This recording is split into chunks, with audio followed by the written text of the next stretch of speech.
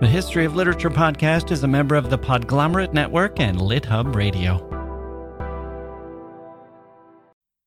Hello, it's been 100 years since the publication of what is widely considered the preeminent novel of the 20th century. 1922, a momentous year which also saw the publication of T.S. Eliot's The Wasteland, which many consider the hallmark of modernist poetry. Years before 1922, an Irish schoolboy wrote an essay called My Favorite Hero.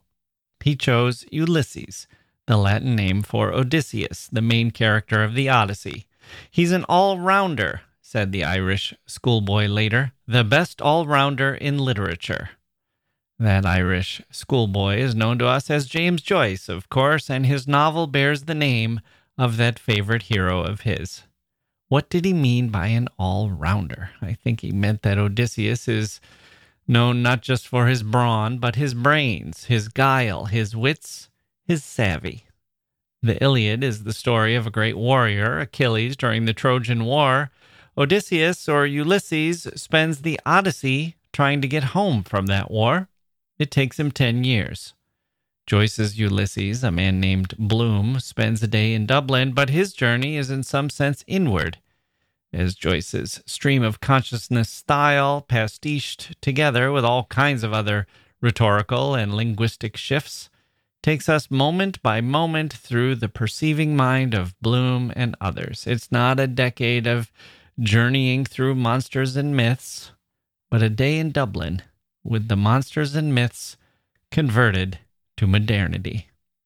Mike Palindrome is here today. He's been reading Ulysses with his Twitterverse community of readers, and he's bringing us the news of what it's like to read Ulysses with 100 friends 100 years later. That's coming up today on the History of Literature.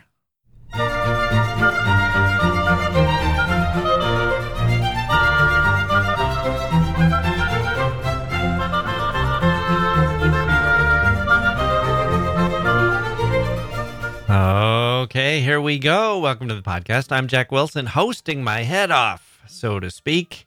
Well, that's my job, ain't it? Things are good here in August. As August gives way to September. If by good you mean sweltering but surviving, I hope you're surviving too. Hey, let me say right up front what this episode is not. It's not an hour of solid description of Ulysses. It's not going to walk through the book chapter by chapter. It's not a field guide or a reading companion or even a history of the book's origins. None of that. We'll do that another time. Ulysses is a universe. We could spend a lot of time on it. I spent 3 episodes on the dead, just that story alone. I could do 100 episodes on Ulysses. You could do a whole podcast on it. I'm sure somebody is doing it, probably more than one person. This is going to be lighter than that.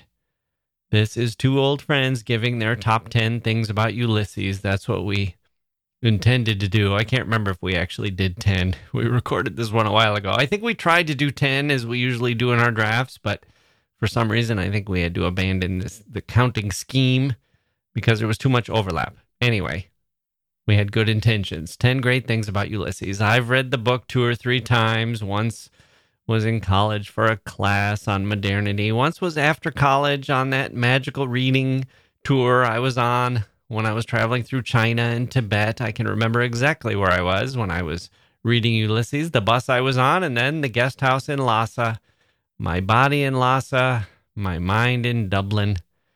And I've read it again since then, but it's been a few years now. Mike's reading of Ulysses is much more fresh. He has the perspective as well of all of the others who read it with him online, slowly, as part of their project to go through classic works with the patience of Job and the eyes of the jeweler. What do you call a jeweler's eye when he or she is wearing one of those eyepieces? The squinting eye, except the squinting eye is the other one, right? The one that's looking through the little magnifying glass in that cylinder is wide open, I think. The unsquinting eye of a jeweler, it sort of squints to hold the cylinder in. That's why it's confusing. The squinting or unsquinting eye of a jeweler. Page by page, sentence by sentence. That's how those Twitterers go through it 10 pages at a time, sometimes less. Less per day. And Mike does like 8 of these at once. How does he do it? Well, that's why he's the president of the Literature Supporters Club, and I am a mere vice president. Proust is a good read for this kind of slow reading. You dive down deep and come up for air, holding sunken treasure. Or maybe you just have the bends. And Joyce is the same way, at least in Finnegan's Wake and Ulysses. Ulysses is about a journey, but reading it is a journey too. Think of this episode. What you're going to hear is a couple of friends post-journey talking about the mountain they've descended. You've heard the phrase, "How was your war?" You heard people say that in movies and read it in books maybe. We don't say it now, but right after World War II, they would say, "How was your war?" After World War I, too, I think.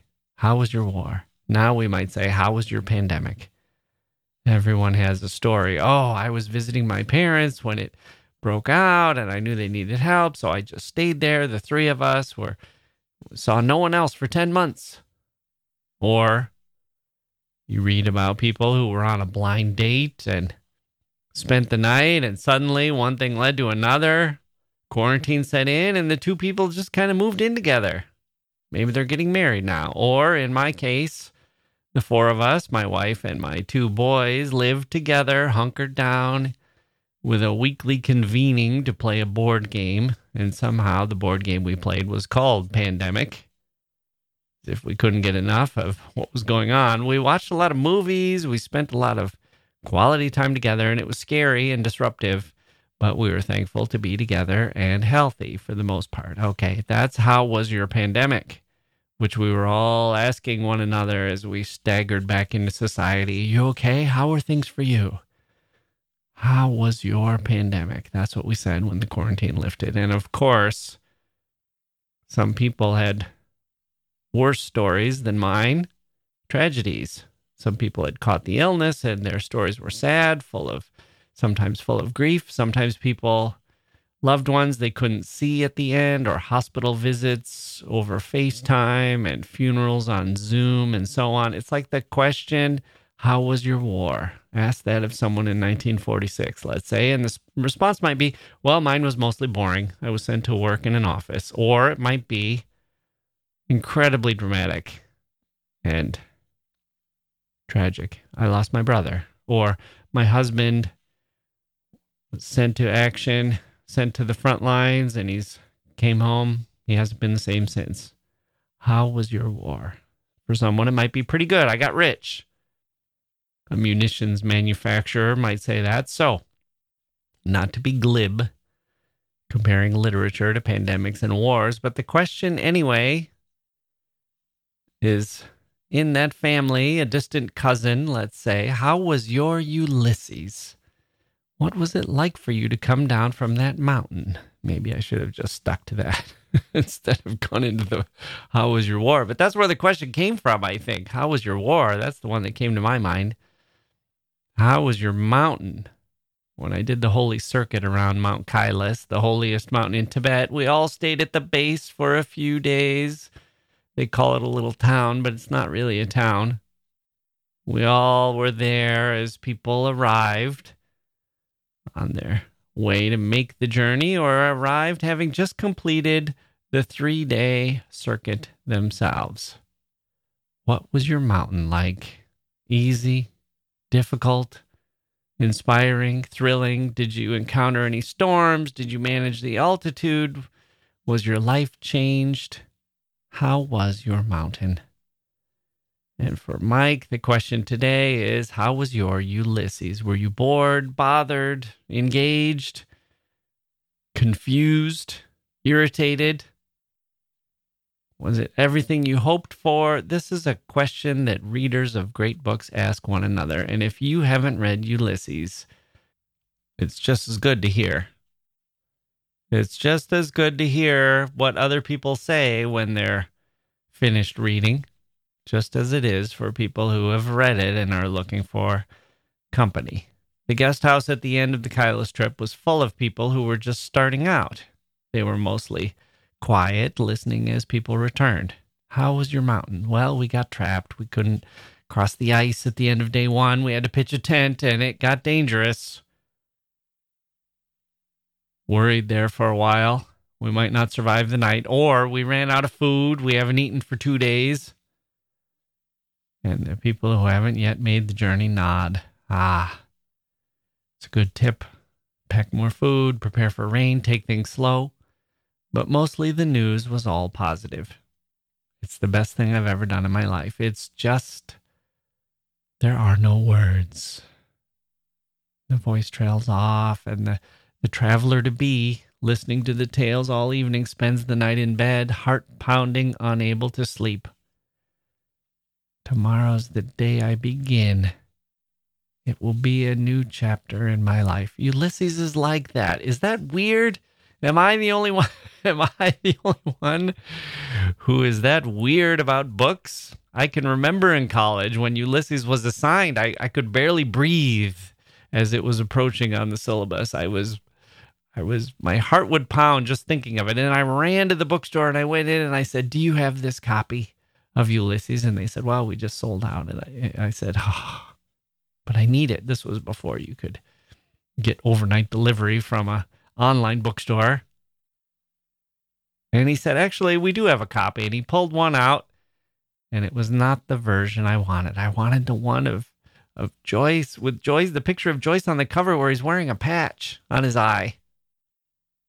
And I said, "Oh, that's not the one. I'm looking for the one." And I described it. He said, "Oh, the Modern Library edition." I said, Yes, that's what I was imagining I would read when I finally took my shot at reading this thing I've been hearing about all this time." And the guy said, "Well, it's the same text. And in fact, this one's better because has better notes," or whatever it was. "Besides, it's right here. I can sell it to you now. Unlike the one that you're looking for, you might have to go traveling around Chicago to other bookstores to find that one." And I weighed the decision and I said, "Oh, I just have to wait for the one with the guy with the eye patch on the front." And the guy kind of grumbled, "Yeah, okay. Okay, loser."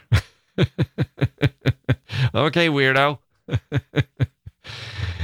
And I stood there as he angrily took the copy of Ulysses back to the shelf. It had been in the back room. Now he was going to put it on the shelf. The wrong Ulysses. And I stood there not knowing what to say, just sort of smiling, trying to feel better about having irritated this guy. And the other clerk, different guy, skinny guy, looked at me and said, "I'm the same way. I know just how you feel." Oh, when you gotta have the one with the guy with the eye patch on the cover, you gotta have the one with the... So Ulysses is like that. Something you look forward to, something you learn all about, you hear about before you actually read it. Then you do read it. While you're on the experience, it's like no other. And then afterwards, you don't mind hearing a couple friends talk in a chatty way about it, right? How was your mountain? Well, how was your Ulysses? Mike Palindrome. After this. Hey, grown-ups. The Cat in the Hat Cast is a new podcast from Wondery, perfect for the whole family. Join the Cat in the Hat and your favorite Dr. Seuss characters as they get whisked away on a new adventure every week. Fish dreams of creating his very own polite and quiet podcast. That is, until he gets a surprise visit to his Fishbowl podcast studio from the Cat in the Hat himself. And it becomes very clear that the cat has other plans for the podcast, and those plans are the opposite of quiet. The cat may be disruptive, but it turns out he's also a great help to get fish out of all kinds of predicaments. Bursting with music, silliness, and rhymes, the Cat in the Hat Cast encourages us all to find fun that is funny in every episode. Sing along to new favorite songs, try your luck at Titanic tongue twisters, have some fun with wondrous wordplay, and most importantly, bring your family along for all of the adventures in the Cat in the Hat Cast. Follow the Cat in the Hat Cast on the Wondery app or wherever you get your podcasts. You can listen to the Cat in the Hat Cast ad-free right now by joining Wondery Plus in the Wondery app or Wondery Kids Plus in Apple Podcasts.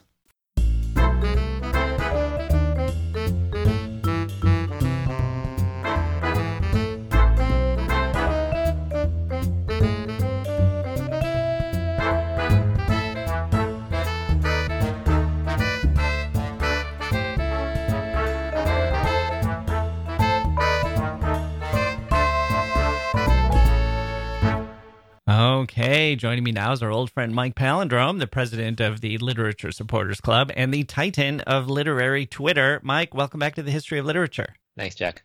So we're going to be discussing James Joyce's Ulysses, and we'll select a top 10. And I don't think we talked about what the top 10 is. Is it 10 reasons to love Ulysses or 10 reasons to give it a try, or maybe 10 interesting facts about Ulysses? What was your criterion when you were putting together your list? I think it was like 10 things that we love about Ulysses and also 10 complaints. Ooh, okay. So it's a combination of complaints and why you should read it. 10 significant things about Ulysses. So we probably should have clarified that with each other beforehand, but onward we go. So you recently had one of your Twitter fests where you and a bunch of other people read Ulysses online and commented on Twitter. How many pages were you tackling per day for that project? We were doing about 10 pages a day, and then we took a couple of days off because everybody just needed a breather. And I think,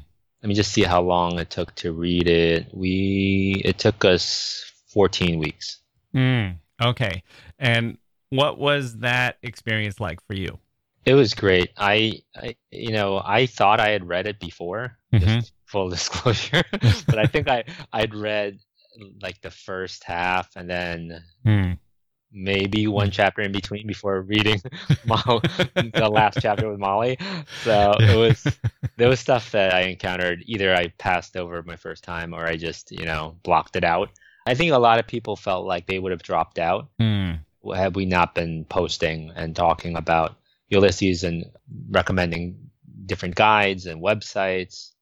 Right. I think it really is one of the books that you get more out of it the more in depth you go, and the most relaxing, easiest, best way to go in depth is in a course. Right. So, and I don't like to say that about a lot of books, but I feel like Gravity's Rainbow is another where I think it can help, but be better in a class setting.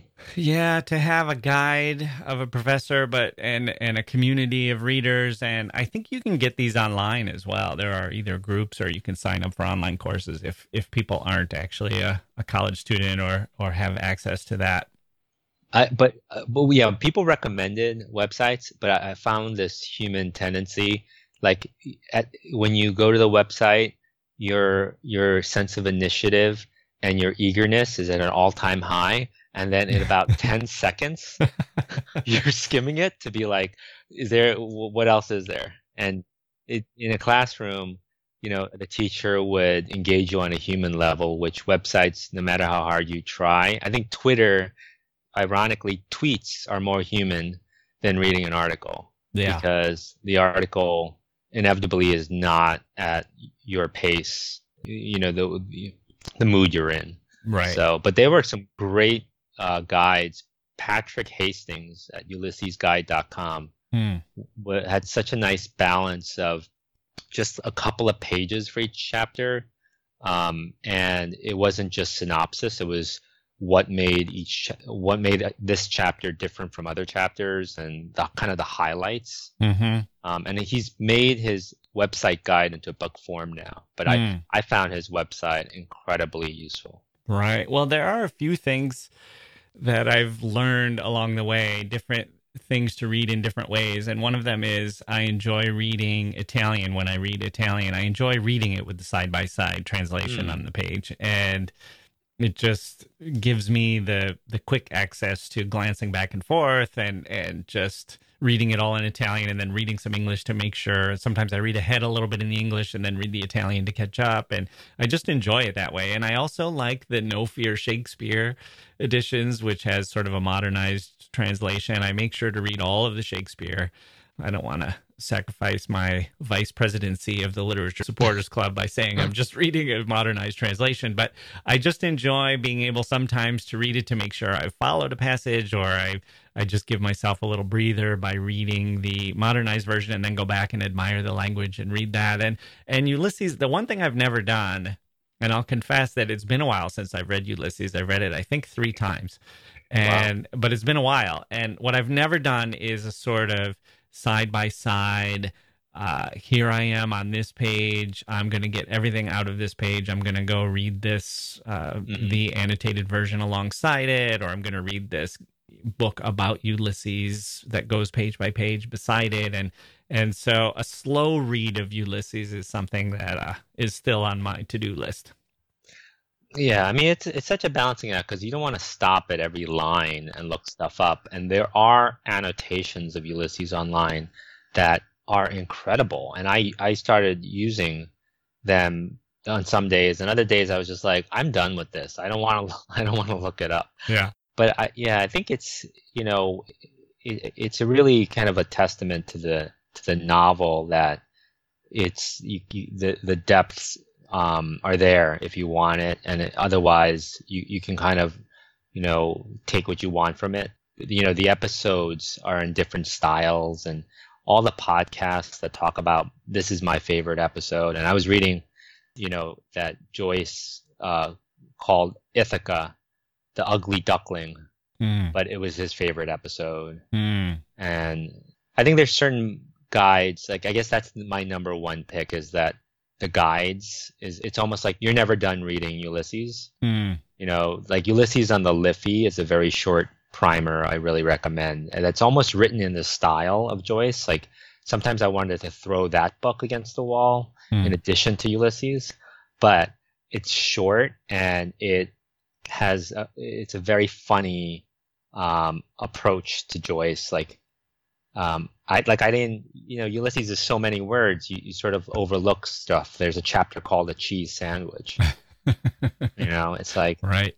But yeah, Frank Delaney has a podcast on Joyce that people were touting. It was helpful. And, there's a memoir, Nora, The Real Life of Molly Bloom by Brenda Maddox, that a lot of people enjoyed reading. Bloomsday is the day that he met Nora. Yeah, right. Which is also the day I got married. Oh, did you guys time it that way? I think it kind of worked out that way.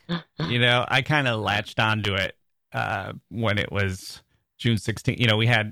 It was going to be a Saturday, so it was only certain days, and it was going to be June, and then it was like, oh, here's the 9th, the 16th, and the 23rd, and I was like, the 16th, Bloomsday, it'll be easier for me to remember, which I don't know that was all that well received, but in any case, she knew what she was getting. So before we leave the Twitter project, I wanted to ask how this experience compared with the others you've done, and just to recap the ones you've done. I know you did Thucydides and Herodotus, Infinite Jest, I think, is ongoing, Middlemarch, War and Peace, Anna Karenina. Wow. Where does Ulysses fit in with how people were engaged with the book, and is it up there with the top? Well, I'm experiencing this with Infinite Jest right now. People have given up on Ulysses in the way that they didn't in the other book clubs. People are giving up on Infinite Jest. I think sometimes I think it's harder to read a book like this, slow read a book like this. And the other thing I think is, I think it's hard to have this be your only book at the end of the day. Yeah. Right, because you might go 10 pages and just feel frustrated. Yeah, I read right now. I'm reading 12 books, which I admit is just a little crazy. Right. So, but I mean, three of the books are poetry collections, so that's just, Yeah. I just read a poem a day. But I do feel that sometimes I have a bad day at my day job, and I didn't want to pick up Ulysses. I wanted, I'm reading the Copenhagen trilogy by Tove Ditlevsen, and that is like a confidant in your ear. And Ulysses is sort of like you're in a maze, and maybe you can see something today, maybe not. Yeah. Well, the books, I'm guessing that a lot of people probably lost some interest in Thucydides or Herodotus, but the books that people, I'm guessing nobody gave up on Anna Karenina, for example. No. In fact, a lot of people couldn't stop reading it and finished it early. Yeah. Right. So that happened with Magic Mountain. People finished Magic Mountain early. They were like, I had to see what was going to happen to him. So that was interesting. Like, and people were asking for days off from Ulysses to catch up because they were just like, I'm stuck in this chapter, and people were like, oh, you should get to the chapter with the 379 questions, the quasi-Proust questionnaire chapter. It's really fun. And then other people would be like, I'm there. I hate it. Yeah. That's what I was going to ask you. How did this compare with reading Proust online? Because I would guess that there would be a lot of the same, a lot of similarities, but a lot of differences too. Well, so I've talked about guides. The second thing I was going to talk about is just how Ulysses is almost like this inquiry into all of literature. I think it's like when we were reading it, people brought up Proust and was saying, why did I enjoy Proust so much more? Like, what is it about? Because I think Proust can be, it requires your attention on days when you don't want to give it your attention, and that's similar to Ulysses. But I think there's something about Ulysses. It almost encompasses. It's like a Borges like project. It encompasses like all of literature in its weird way. Yeah, and it's also Proust. I would feel like it's something I can understand if I'm patient enough and if I give it enough of myself. Ulysses is a little more like The Wasteland, or about Pounds Cantos or something, where you think there is really no way that I'm going to understand exactly what is going on here, because I didn't have the education that Joyce did. I didn't have the experiences he did. And this requires me to go outside the book in order to research something or to get an explanation of something, which sometimes doesn't really feel fair. I mean, it's, in a way, it's nice. It's the challenge, but it also is kind of like, well, just because I didn't study that in school, it'd be like if you or I wrote a novel and it had all these references to Saturday Night Live skits from 1989 and stuff like that. It's like you can't expect people in other countries and born in different times to have the same set of references and to follow everything that you're laying down. Yeah, I mean, people were doing a lot of comparing. Like Mary Dickus tweeted, the best part about reading Finnegan's Wake at the same time is that it is starting to make Ulysses look almost normal. Yeah, right. There was a Finnegan's Wake 1 page a day slow read by my friend Paper Pills on Twitter. She was running it, and people were dropping it after I think page 10. They had read 10 pages. Yeah.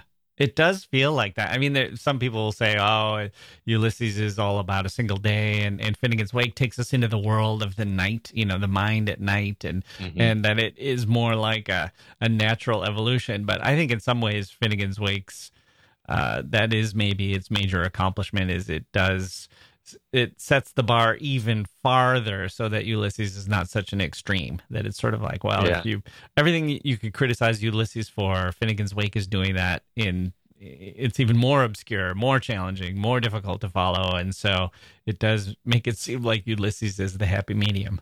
Yeah. And Nancy Lying wrote, Moby Dick is a breeze after Ulysses. Yeah. I really like this quote. Allison J tweeted, but I have never managed to finish Ulysses, even though my eyes have seen all the words it contains.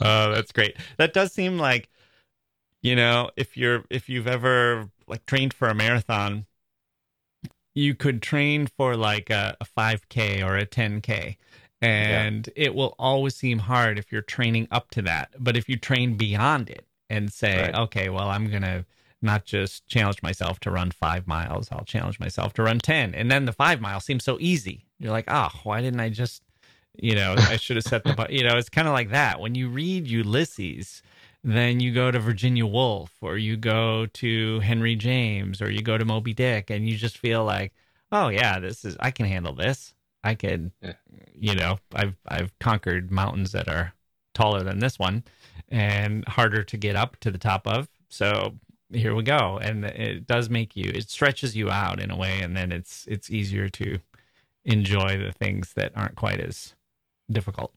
And then I think the beauty of reading different texts at the same time is that you can read something, feel, refreshed, and maybe your guard's down is a better way to put it, and then go back to Ulysses and just, tackle it again. And I mean, people tweeted like, the Homeric references were fun to catch. They looked up literary terms that they had heard of but never really looked up, and like, I think it's educational in a way that is unique for, maybe you get one sort of moment in a novel. Well, Ulysses has like thousands of these moments where you're just like, I don't know this. Let me just look it up. Yeah. And it's kind of like a kaleidoscope. If you go to a museum and you look at a painting, you know that you're looking at the painting that everyone else looked at, and you're all bringing something different to it, but you're still having the same experience of, this is what that painting looks like. And Ulysses is so diverse, and so you'll never read it the same way as somebody else, because you might pick up on something that really delights you, or that really sends you down a rabbit hole, or that resonates with you in a way, and other people might just skip over that and find the same thing in the sentence after that one, which you might have skipped over. Yeah, I mean, the skipping over is something a lot of readers remarked on. Like, people saying like, I didn't even notice the episodes had different styles, and this is my third read. Wow. Like, I mean, people had gone like 15 years between reads, so yeah. But they were just really cool things they were posting. An NYU student or professor had done a spatio-temporal visualization of episode 10, The Wandering Rock. So you would have the text along one side and a map on the other side. And as certain words were highlighted on the map, you would flash where they were and where the characters were heading. It was very cool. I mean, I think that person's point was that when you read it, that's the way your brain almost subconsciously works. Like, that this person is making their way to the bar. That the deli is over there where Bloom is going to pick up some meats. Like, yeah, it was.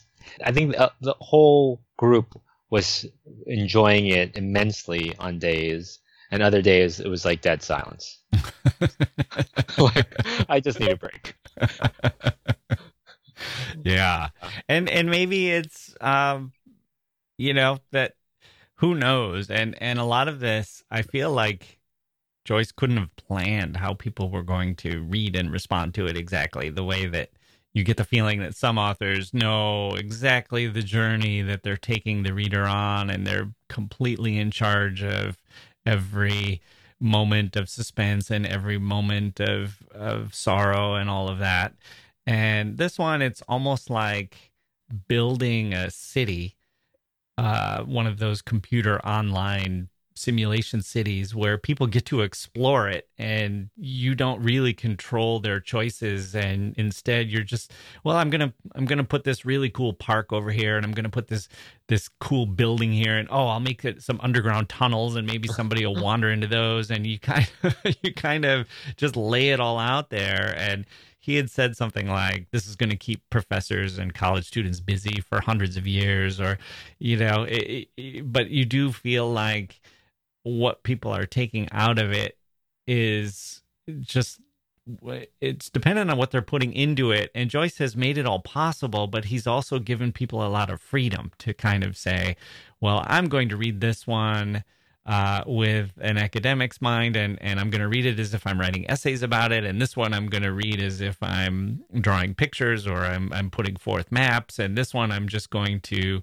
wallow in the music of the language as if I'm listening to a symphony. And it's kind of, I don't know, the reading experience just is not like any other book, I don't think. I think the language, a lot of people fell in love with the language. I think that was if you weren't going to look up all the illusions, Joyce kind of won people over with the language. I mean, people like Pia Earhart quoted, "The heaven tree of stars hung with humid night blue fruit." And she challenged us to say that 3 times slowly. And then, there's a lot of, he creates a lot of compound words, like the German form. Let me see, where bed smiling and beautiful in the sadness and birth aiding hands. And so there was a lot of tweets of words being repeated and shape-shifted in an episode. It's Lee Razor said it was like musical themes in the development, and so I think that was a lot of fun, is each day knowing you would encounter poetry. Yeah, right.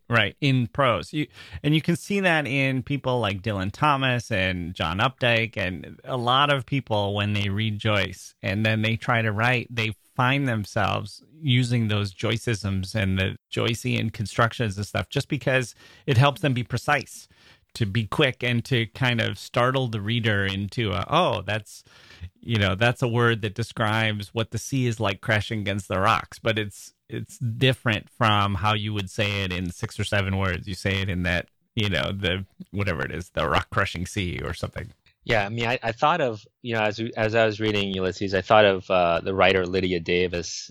She gave an interview in the Paris Review about Latinate words versus Anglo-Saxon Germanic words.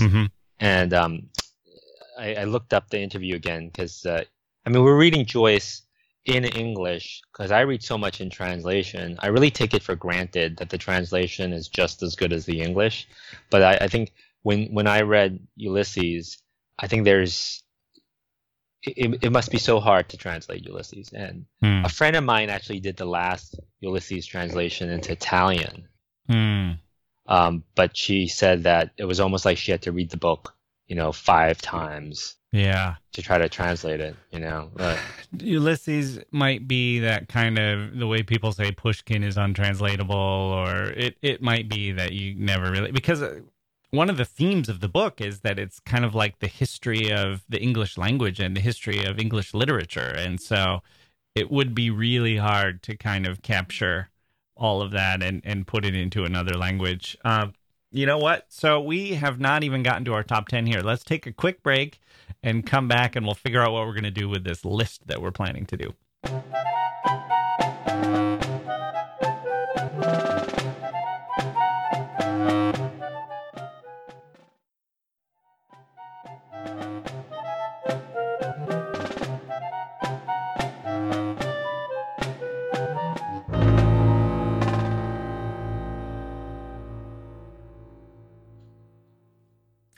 Okay, we are back. Mike, I don't know exactly. Maybe we've been talking. I feel like we've trampled all over the list, at least the things I was going to take. I have a couple. So I said one of my things on the list were all the guides and the cottage industry. And then my second thing was the frustration of reading this. And then in my mind, the third thing was sort of like the language. And I wanted to read this little thing that Lydia Davis wrote, because she says that I value the fact that English has 2 parallel vocabularies, the Germanic vocabulary and the Latinate. For example, we have the word undersea and we have the word submarine. So we can shift registers. We can say something in a very plain, blunt Anglo-Saxon way, like, I will not do that. All Anglo-Saxon monosyllables. or we can say it in a fancier, more distant, abstract Latinate way, like, I prefer not to permit myself to approach such a notion. Right. So I feel like that the ancestry of the English language, there were times in Ulysses you could hear the bluntness of the Anglo-Saxon, and then you could hear the melody of the Latinate. Yeah. Well, he, one of the things on my list was the whole censorship case. And maybe I'll talk about that later. But the judge in that had said, these are just Anglo-Saxon words, uses some old Saxon words, and kind of. Oh, I didn't know that. Yeah. And sure, it's blunt, but so is Beowulf. And so is, that's part of our culture and our history, too. We have these four-letter words or these scatological words, and that's part of life, and you see them in Chaucer, and you see them, that's just part of our inheritance, our inherited language. But then, as Lydia Davis is saying, Joyce will also have the ineluctable modality of the visible. Right. And you just think, like, well, that's not something that's tripping off the tongue of Beowulf. Right. Yeah. It's, so I think the way, our group collectively went through Ulysses, it was like our opinions of the book were changing on a dime. Like I was saying, like some days people would say, like, oh, Molly's famous last line, "Yes, I said, yes, I will, yes," is a conversational translation of "I am the flesh that always affirms." That's what Paper Pills was pointing out, and I was like, wow, the over meaning and meaning in Ulysses is incredible. Yeah. And you're just in awe of those kind of moments. Right. And then other times you're not. Right. And other times it's Virginia Woolf saying, this is an undergrad scratching his pimples. And you feel like Joyce could get carried away, or he could be emphasizing something that's not all that interesting, or urging on the reader something that maybe isn't that interesting. But you also, the music of it is what separates Joyce from somebody who is also just writing this sort of pyrotechnic prose. The Molly speech, the musicality of it, and it reminds me of the famous last line of the famous last paragraph of The Dead, where when you read it, it can be lost on you until you really take the time to just absorb it and really get into it, is just how musical it is. Yeah. It's there were so many quotes about the phrasings, and just the surprise of, like, she only married him because he was the cousin of his old fellows. A cousin of his old fellows was the pew opener to the Pope.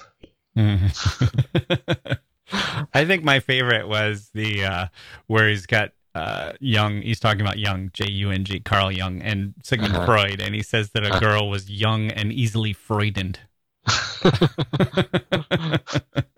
Which I don't like puns, but you have to sit back and admire stuff like that. It's like he is like Willy Wonka with words instead of chocolates. Willy Wonka, maybe before the factory blows up or before the visitors come and he's exposed as like a murderer. But he's just he loves words. It's almost like he's in a dialogue with them, like they're animals, and he's Dr. Dolittle, and he can communicate with words in a way that other people couldn't, and he's celebrating that communication on the page for us to admire. Yeah, the bar scenes and the bar banter, like, we can't change the country, let us change the subject. There's stuff like that, and then there's stuff like, love me, love my dirty shirt. It's like, I think people really, it was like coming off for a breath of air, some of the bar scenes, because other scenes, it really was like in the margins, like, where are we? What is happening? Yeah. So while we're on the subject of language.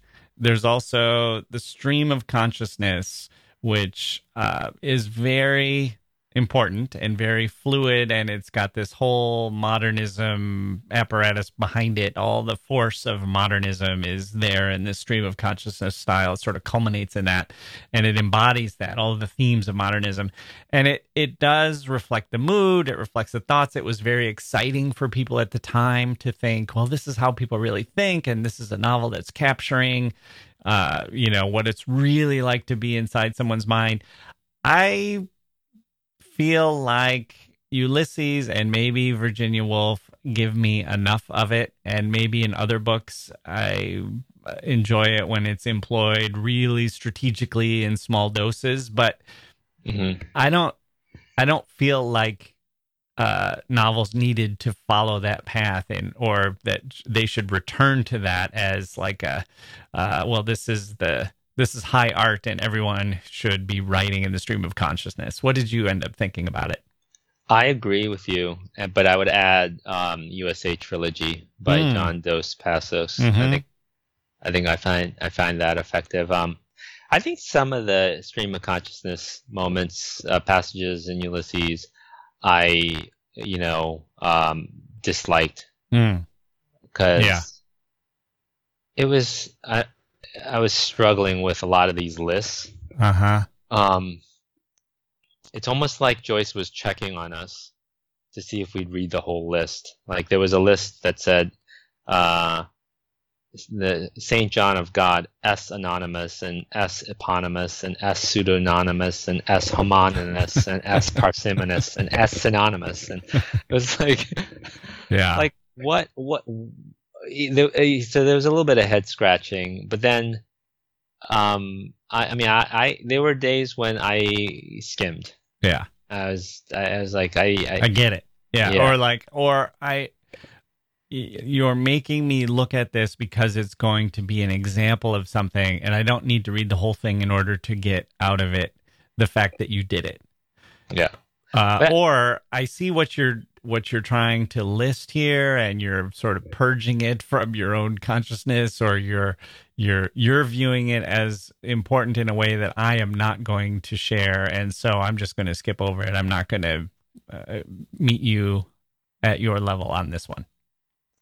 Yeah, I there's some similarities between Infinite Jest and Ulysses, because there are passages where David Foster Wallace goes overboard, and it's almost like his level of genius and Joyce's genius.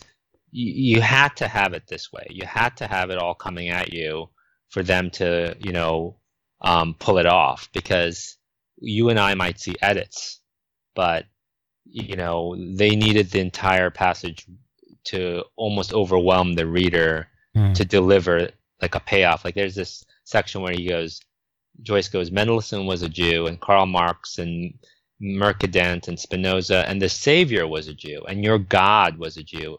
Christ was a Jew like me. By Jesus, for using the holy name, by Jesus, I'll crucify him. Give us that biscuit box here. And you could try to edit it, but there's something about the flow of it. Yeah. That you get this weird feeling that you get also in Infinite Jest, where it would be ruined by editing.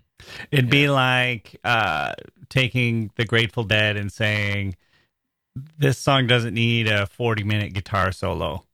I'm gonna snip it from, I can cut it down to 20 seconds.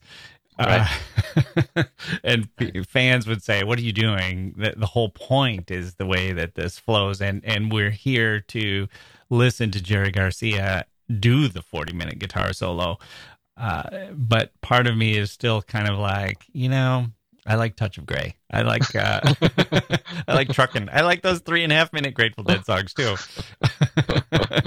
That's a good analogy, because that when they would do 3 songs melding into each other. Yeah. And I don't even remember the songs, but I think there's like Fire on the Mountain goes into like Terrapin Station. I think there's one of these and that I just love. And it's that feeling. But, other people have pointed out, like Joyce writes these great images like this. Like he wrote, John Henry Menton, filling the doorway of commercial buildings, stared from wine-big oyster eyes, holding a fat gold hunter watch, not looked at, in his fat left hand, not feeling it.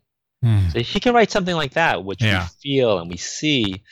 So why does he do the 3 pages of dream hallucination where you can't tell left from right? I think that people were, and I didn't really have an answer for that. Sometimes I felt like defending Joyce, and sometimes I was just like, let the arrows fly. Well, but it also, like with Proust, I feel like what we got is almost like the only way Proust could do it. That it's just unimaginable to think of him writing, with that kind of genius in another way. But with Joyce, we got Dubliners, and there's times when I just wish, well, why didn't he just write 100 stories like Dubliners? He could have just been Chekhov, or why didn't he write, 5 Madame Bovarys, and they could have been as good as Jane Austen, but that just wasn't him. He had more, that his ambition was different and higher, and it was to set a different bar and to use myth and to encompass all of literature, and it was almost like he couldn't I don't know, it's like he could fly. He had wings and he could fly, but in Dubliners he was flying inside a building. It was like, oh, impressive that he's flying, but he wanted to be outside and fly as close as he could get to the sun. Yeah, I mean, we were reading on Twitter. We're doing a slow read of Stephen Hero with Public Space together at the same time. It overlapped with Ulysses, and that was fascinating. Why were they doing that? I'm really surprised they chose to do that. They had a host who was an Irish writer. Okay. Who loved that book, and so I really enjoyed it. I think it was, if people don't know it, it's like considered an early draft, a portrait of an artist. Yeah. And there are some passages that are brilliant that were cut out. Especially the mother son relationship. But people would remark on the most Stephen Hero like lines in Ulysses, like. There's a way people greet each other. Instead of saying "how's it going" or "hello," they say "what's the best news." And that was kind of like this weird Stephen Hero, brash university speak, but it was in like a Ulysses type format. And like another line in Ulysses was, "People talk about you a bit, forget you. We are praying now for the repose of his soul, hoping you're well and not in hell." And it was like this weird, like Stephen Hero stuff, but put into the Ulysses translator. Yeah. Interesting. Okay, so where are we on your list? I think I'm not even going to supply anything. I'll supplement whatever you're saying. So what other things did you have? The Irishness and the anti-American sentiments, which everyone knows the story. Joyce left Ireland and never returned, and but Ulysses is through and through Irish. Yeah, brick by brick, he wanted to recreate the city of Dublin. And it's like lines like, "God, these bloody English, bursting with money and indigestion."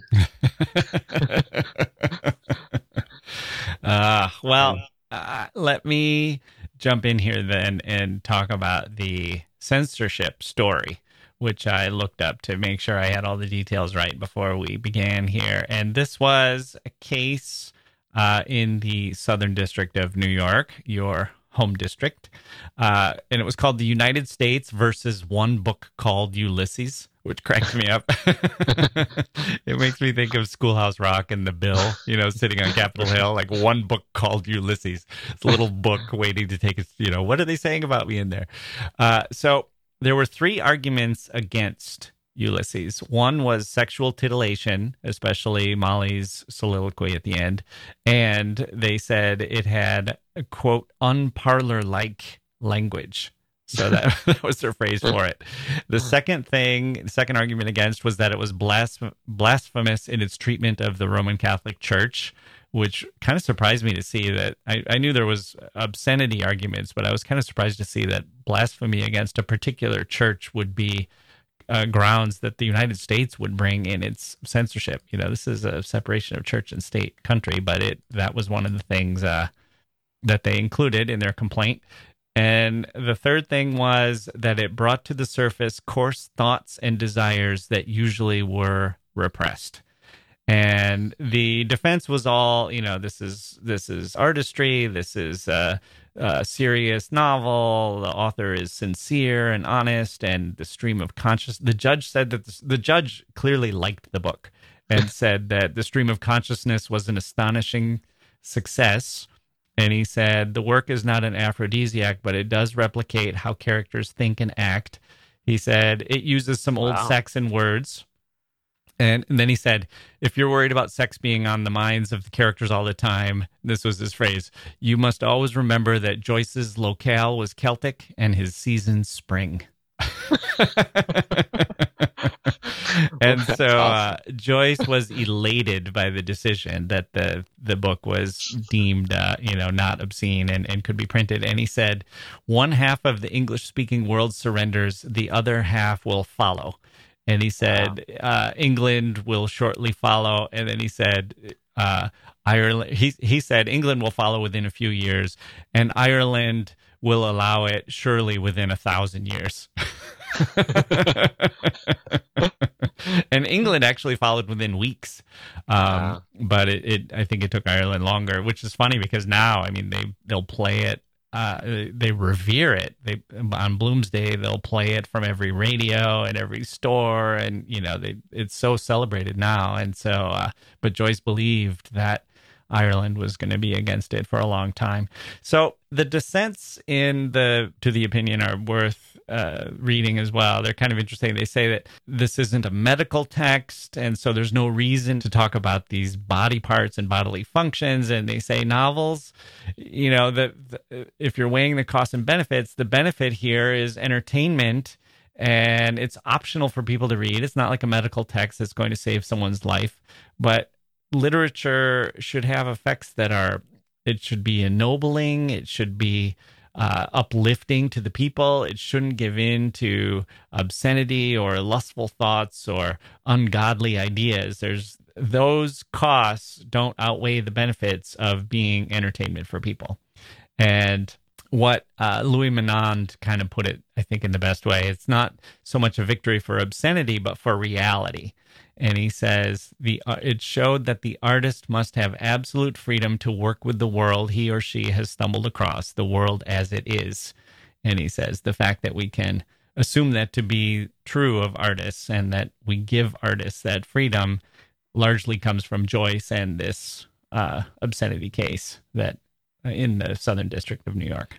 I mean, you have to read it to get to all that. And it's funny in this day and age to even imagine this being, brought to trial, because I just don't know if people would read it. Yeah. Right. And they were excited to read. I mean, I guess we probably went through this with films as well when judges were watching the films. And I guess, they're probably doing it with virtual reality, or I don't know what's coming up next, sex robots or something. Right. Like the judge will be like, I spent a week with X293, the sex robot coming out of Japan, and I think it's okay to allow her to onto our shores. Holograms. I don't know what the next things will be, but it does seem like there's this thing where judges, in order to rule, they kind of have no choice. If they're being objective, they kind of do have to experience it and see if it's what people are talking about. It's a different era when there was such a power a belief in the power of a novel.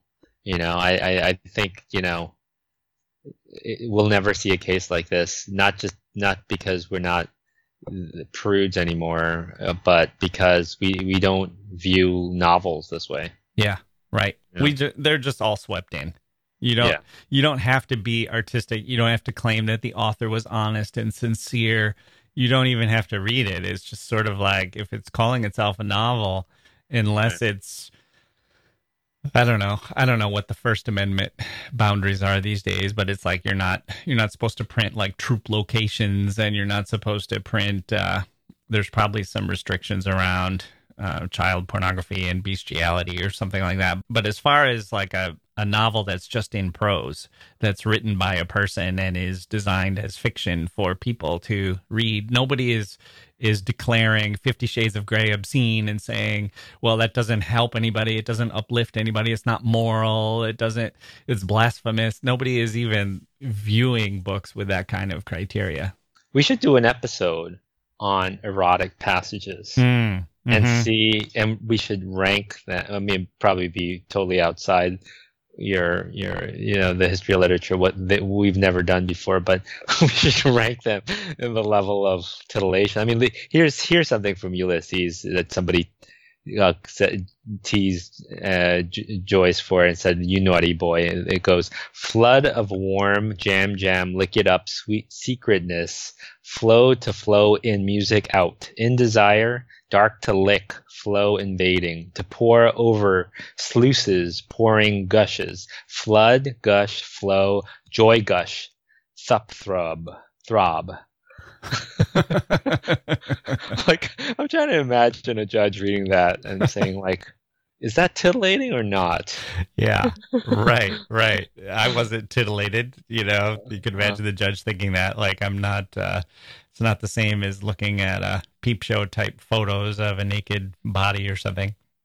Yeah, I mean, it's, to me, Ulysses titillates the brain. It's like people were citing these short sentences from Ulysses, like twang and diphthong, and invincible ignorance, and just the physicality of the words. Like these words: ruin them, wreck their lives, then build them cubicles to end their days in. Hushaby, lullaby, die dog, little dog, die. It's like. There's so much. There's like a novel, and build them cubicles to end their days in. Yeah, I mean, it's like, are you talking about dogs or are you talking about us? It's the intensity of lyric poetry, but it's spinning out over prose, over pages and pages and pages. Or there'll be these little moments of it that you think, well, if this was a line in a sonnet, or if this was a single phrase in a poet, you'd underline it and you'd admire it. And Joyce just is unspooling them one after the other. Like the readers were swinging back and forth between, recommending it as the most important book you'll ever read, to be prepared to have a lot of whiskey while you read, because you're going to feel stress, tension, boredom, frustration. And one of the tweets I love, Mary Dick has said, 7 years after finishing Ulysses, I swore I would never read it again. I am so glad I did. I learned from you all about what people appreciate in this book. Thanks for sharing your thoughts and helping me grow. And I swear I will never read it again. Now, let me ask you something. That's actually kind of a good place to end, and I want to give you the last word, but let me ask you a question first. Yeah. Do you think it could be a book that once you've read it, you can dip into it and kind of open it to page 300 and just see what's there and then spend some time in it and then close the book again? I don't think so. No, you got to start at the beginning and work your way to the end. I think you have to be in it. Yeah, you have to. I mentioned that tweet because there were times in the book where I thought, you know what, I'll never, donate this book to Housing Works, but I may not open it again. Yeah. And then there were times where I was like, you know what, I think I'll read it again. Maybe I'll read it when I'm in 10 years. because I reread so much. I got to reread Ulysses again. And you'd never say that. You might say that about another book, but only because you think I got bored by it, or I didn't. I heard what he has to say about this relationship or something.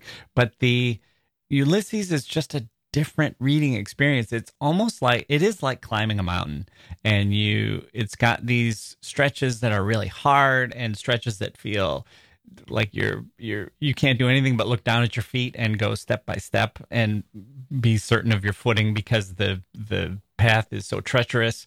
And there's other passages where you're almost like on flat ground and you have this gorgeous vista and you could just walk along and the breeze is blowing on your face and it feels really good. And there's, when you get to the end, you feel like you've ascended to this summit that everything else is smaller than. You're on top of the mountain, and all these other books like The Great Gatsby and The Sun Also Rises are just little hills down there.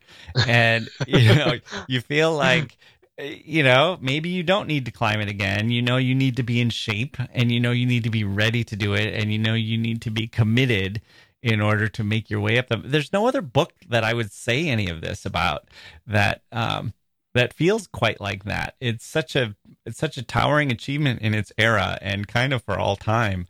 That it just gives you this whole different reading experience, not just because the book is so different, but because you yourself are having to do such a different thing when you're reading it. Yeah, as I was reading it, I was thinking, what must have been like being like one of the first readers of it, without any of the cottage industry, any of the guides. Like, what was it like? I mean, and then what is it like what will it be like in 100 years when technology people were e-reading it and able to jump to places where certain characters appeared?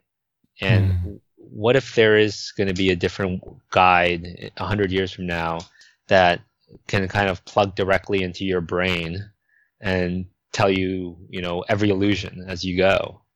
Like, and what will it be like reading it that way? It's something everybody has to try. That's what I basically concluded. Yeah. At some point, if you read seriously and you read a lot, you should pick up a used copy of Ulysses. You can get it for 25 cents.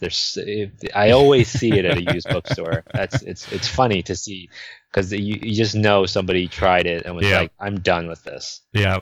Pick it up for 25 cents and try it out. So here are some contemporary readers, people who were responding early. T.S. Eliot said, quote, "I hold this book to be the most important expression which the present age has found. It is a book to which we are all indebted and from which none of us can escape." Damn. And then he said Joyce was not at fault if people after him didn't understand it. And he said, quote, "The next generation is responsible for its own soul." And then Virginia Woolf said it's a memorable catastrophe, immense in daring, terrific in disaster. I feel like I would have been like more like Virginia Woolf in my review. It opens up with like gangbusters at the tower, and then it kind of like tricks you. And then you like learn to read it, and then it tricks you again. Yeah, right. You probably would have, your review at the time probably would have been read 3 pages, put it down, went to go watch Charlie Chaplin at the much better. Well, I mean, it has become, I'll end with this. It has become this symbol for erudition and great literature, number one on all these lists. And somebody tweeted a picture of this in WKRP in Cincinnati, the TV show. The Lonnie Anderson character always was reading, and there was an episode where she was reading Ulysses. Yeah, the Citizen Kane of novels. Right. For Lonnie Anderson, as Herb Tarlick walks by with his copy of Playboy under his arm. Okay, well, let's leave things there. Mike, as always, thank you for joining me on the History of Literature. Thanks, Jack. Okay, there we go. My thanks to Mike P. for joining me. Oh, boy, Ulysses. And guess what, people? We've got some Cervantes coming up soon. That's on the calendar. We'll be talking to a pair of experts for that one. We'll travel to Bengal for some Rabindranath Tagore. And then we return to America, but call a novelist in India, a novelist who's actually from Bengal. But we talk to him about D.H. Lawrence and Lady Chatterley's lover. See, that's what's so great about literature. It's a passport to everywhere. We're going to 1930s England soon for some spy novels. We're looking at poets and their understanding of economics. That's pretty fascinating. And we've got some Kurt Vonnegut speaking at the very first Earth Day. And we will have T.S. Eliot in the Wasteland coming up. We'll talk about what that did for poetry. Hint, it changed everything. We have another Emma's Pick, courtesy of our producer Emma, and our intern selects some best of clips to share. So tell all your friends, hey friends, I'm scripting this for you. Hey you, friends, time to get with it. Join the club. Stop being such a bad person. Now, I'm not saying that people who don't listen to the History of Literature podcast are bad people. I'm saying they are evil. Just kidding, of course. I'm saying they are our listeners to be, friends I have not yet met. Saying they are missing out. So back to our script. Hey friends, hey you friends, don't miss out. Subscribe and follow and listen to this thing, and then we can say to one another, how was your podcast? And the answer will be pretty good, hopefully. A little off the rails at the end, but that's to be expected because, as we know, it's because poor Jack is lonely and never wants to say goodbye, even though he always gets to say that he'll see us all again. Okay, script over and scene. Back in my own head, using my own voice. I'm the poor and lonely Jack Wilson. Thank you for listening, and we'll see you next time.